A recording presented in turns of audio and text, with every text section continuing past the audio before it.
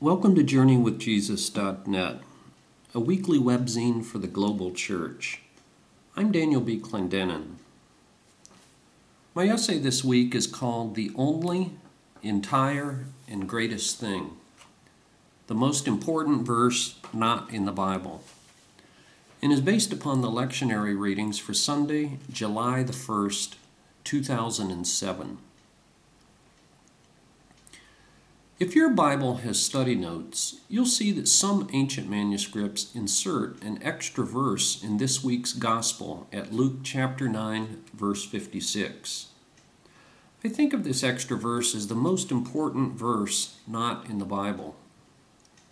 At Luke 9:56, some Greek manuscripts add a conclusion to the story which reads as follows: "And Jesus said to them, You do not know what kind of spirit you are of, for the Son of Man did not come to destroy men's lives, but to save them."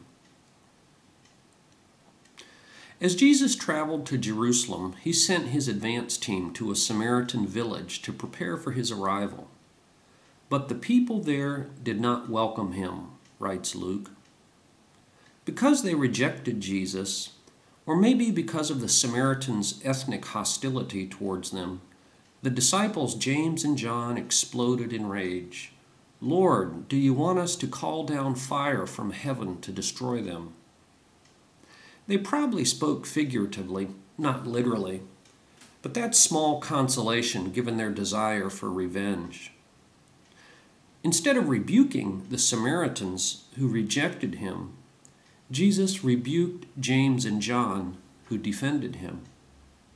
Then comes the extra verse that shouldn't be in the Bible. "And Jesus said to them, You do not know what kind of spirit you are of, for the Son of Man did not come to destroy men's lives, but to save them." As of 2003, we had 5,735 ancient manuscripts of the New Testament. Some of them bits and pieces of papyrus, some of them complete books. No other ancient text, Homer or Aristotle for example, enjoys anything remotely close to this avalanche of manuscript attestation. When textual scholars compare, contrast, and cross-check every last one of these 5,735 fragments of evidence, they reach an overwhelming consensus. Even though we don't have the original documents that Luke, for example, wrote, and even though there are many differences among those 5,735 manuscripts, the Bible that we read today is a mirror image of the texts as they were originally written. In effect, we read the real McCoy and not some corrupt approximation. Unfortunately for me, this unprecedented textual precision leads the experts to reject my favorite addition to the Bible. In the footnote at the bottom of my Greek New Testament, the editors assign this variant reading a grade of C. That's no better than how you'd feel about getting a C on a test. It means that there's significant doubt that the verse added at Luke chapter 9, verse 56, belongs in Luke's original. But I'm not so ready to give up. I'm actually glad that a later copyist inserted this gloss.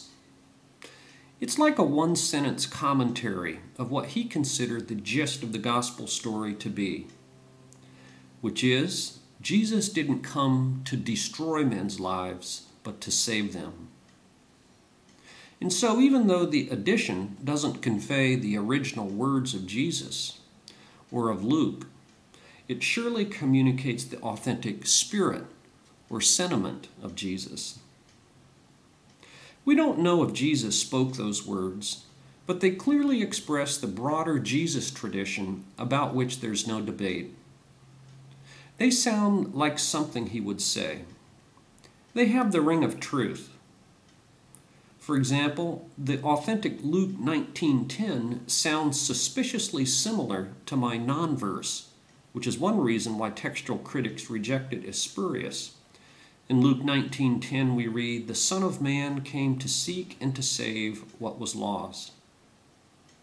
So too, John chapter 3, verse 17, "God did not send his Son into the world to condemn the world."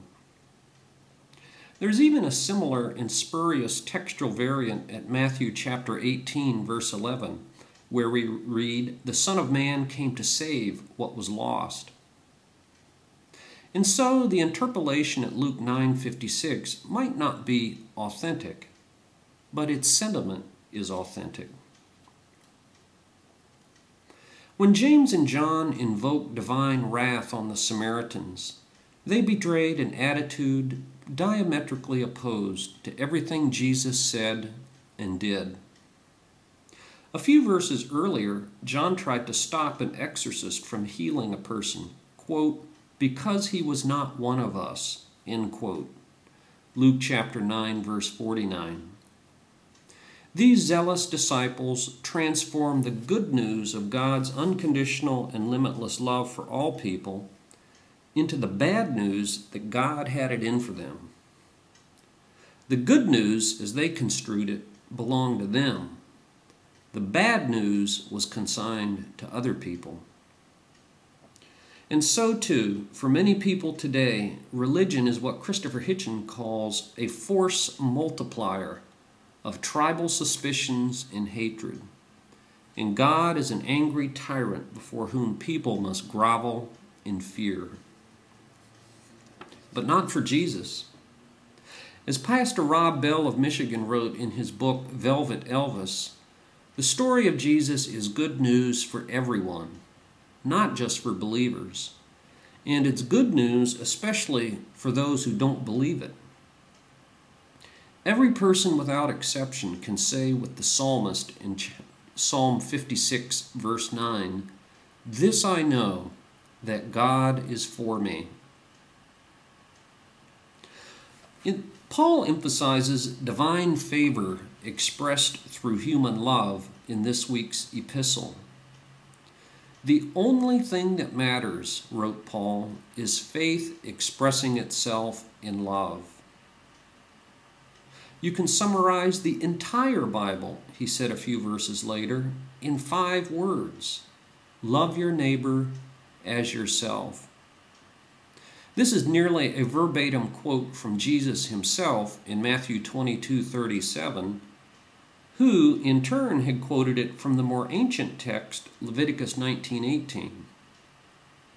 Similarly, to the Corinthians, Paul wrote that the greatest gift is love, without which we're nothing but an irritation and a nuisance.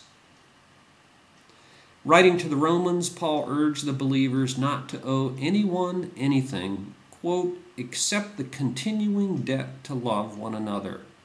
For he who loves his neighbor has fulfilled the law."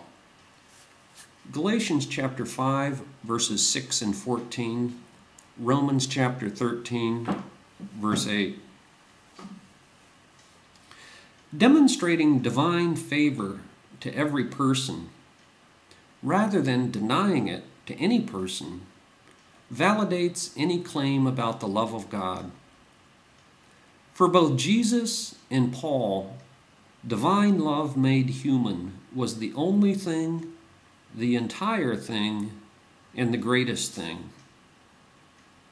The additional verse added to the text of Luke 9:56 is clearly spurious, but the authentic voice behind its tradition is unmistakably original. The Son of Man did not come to destroy men's lives, but to save them. And now for further reflection. In what ways do Christians today call down fire on other people like James and John? Number 2, why do you think we do this? Number 3, meditate upon 1 John chapter 4, 20 and 21. If anyone says, "I love God," yet hates his brother, he's a liar. For anyone who does not love his brother, whom he has seen, cannot love God, whom he has not seen. And he has given us this command: whoever loves God must also love his brother. Or consider St. Maximus the Confessor, who lived from 580 to 662. Blessed is the one who can love all people equally, always thinking good of everyone. For books this week, I review Calvin Miller, The Path of Celtic Prayer, An Ancient Way to Everyday Joy. Downers Grove, InterVarsity Press, 2000, 170 pages. This short book by Calvin Miller is not a technical study of Celtic theology, history, or even Celtic prayer.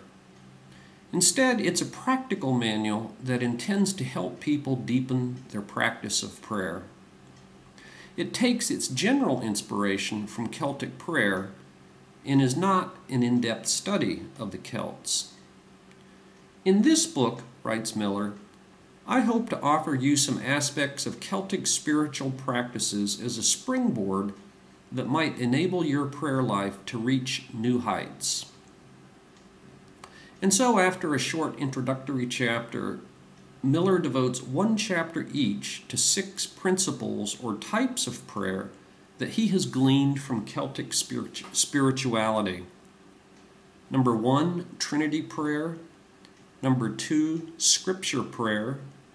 Number 3, long wandering prayer. Number 4, nature prayer. Number 5, Lorica prayer. Lorica is Latin for a breastplate for protection. And then number 6, confessional prayer. Miller tends to romanticize Celtic spirituality as a quote-unquote faith of great vitality and characterizes lackluster our modern habits of discipleship. But whether the past was so great and the present so bad is a debatable generalization.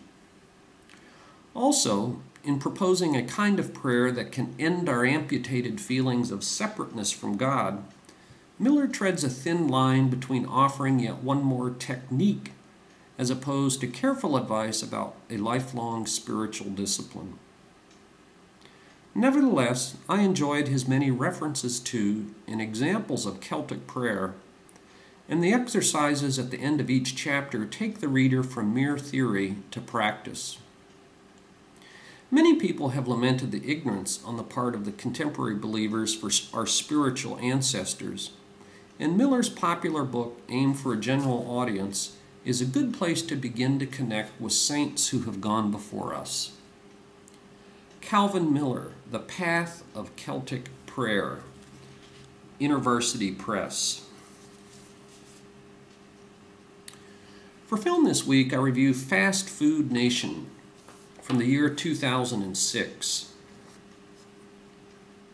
First, a warning. Watching the last 3 minutes of this film can lead to vegetarianism.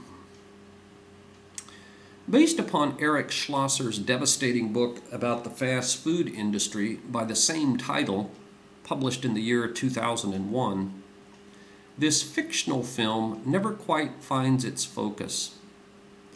The ostensibly main character disappears halfway through, never to reappear. It's not clear which of the many subplots is the main narrative, but I still recommend the movie. When corporate hack Don discovers that there are more than chemical additive to Mickey's so-called Big One burger, namely fecal matter, he travels to the Uniglobe Meatpacking Company to find out what's wrong. As it turns out, there's a lot that's wrong. You'll find yourself back in Upton Sinclair's The Jungle of 1906, what with illegal immigrant labor on the cheap, animal cruelty, horrible sanitation, hazardous work conditions, employee abuse, pitiless corporate greed, and more, all to feed our fast food nation. You will never think about a Big Mac in the same way after viewing this film, nor should you, thanks to this mediocre movie that nevertheless provides some serious social commentary. Fast Food Nation from the year 2006. And finally this week, for poetry, we've actually posted a blessing or a prayer from the 6th century Irish work called Carmina Gadelica. The Carmina Gadelica is a collection of prayers, hymns, charms, incantations, blessings, and other literary folklore, poems, and songs collected and translated by the 19th century Alexander Carmichael in the Gaelic-speaking regions of Scotland. He collected these between 1855 and 1910. The Carmina Gadelica. The love and affection of the angels be to you. The love and affection of the saints be to you. The love and affection of heaven be to you, to guard and cherish you. May God shield you on every steep. May Christ aid you on every path. May Spirit fill you on every slope, on hill and on plain. May the King shield you in the valleys. May Christ aid you on the mountains.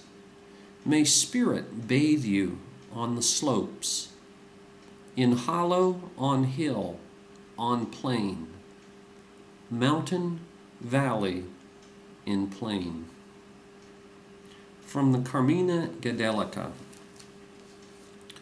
Thank you for joining us at JourneyWithJesus.net for Sunday, July the 1st, 2007. I'm Daniel B. Clendenin.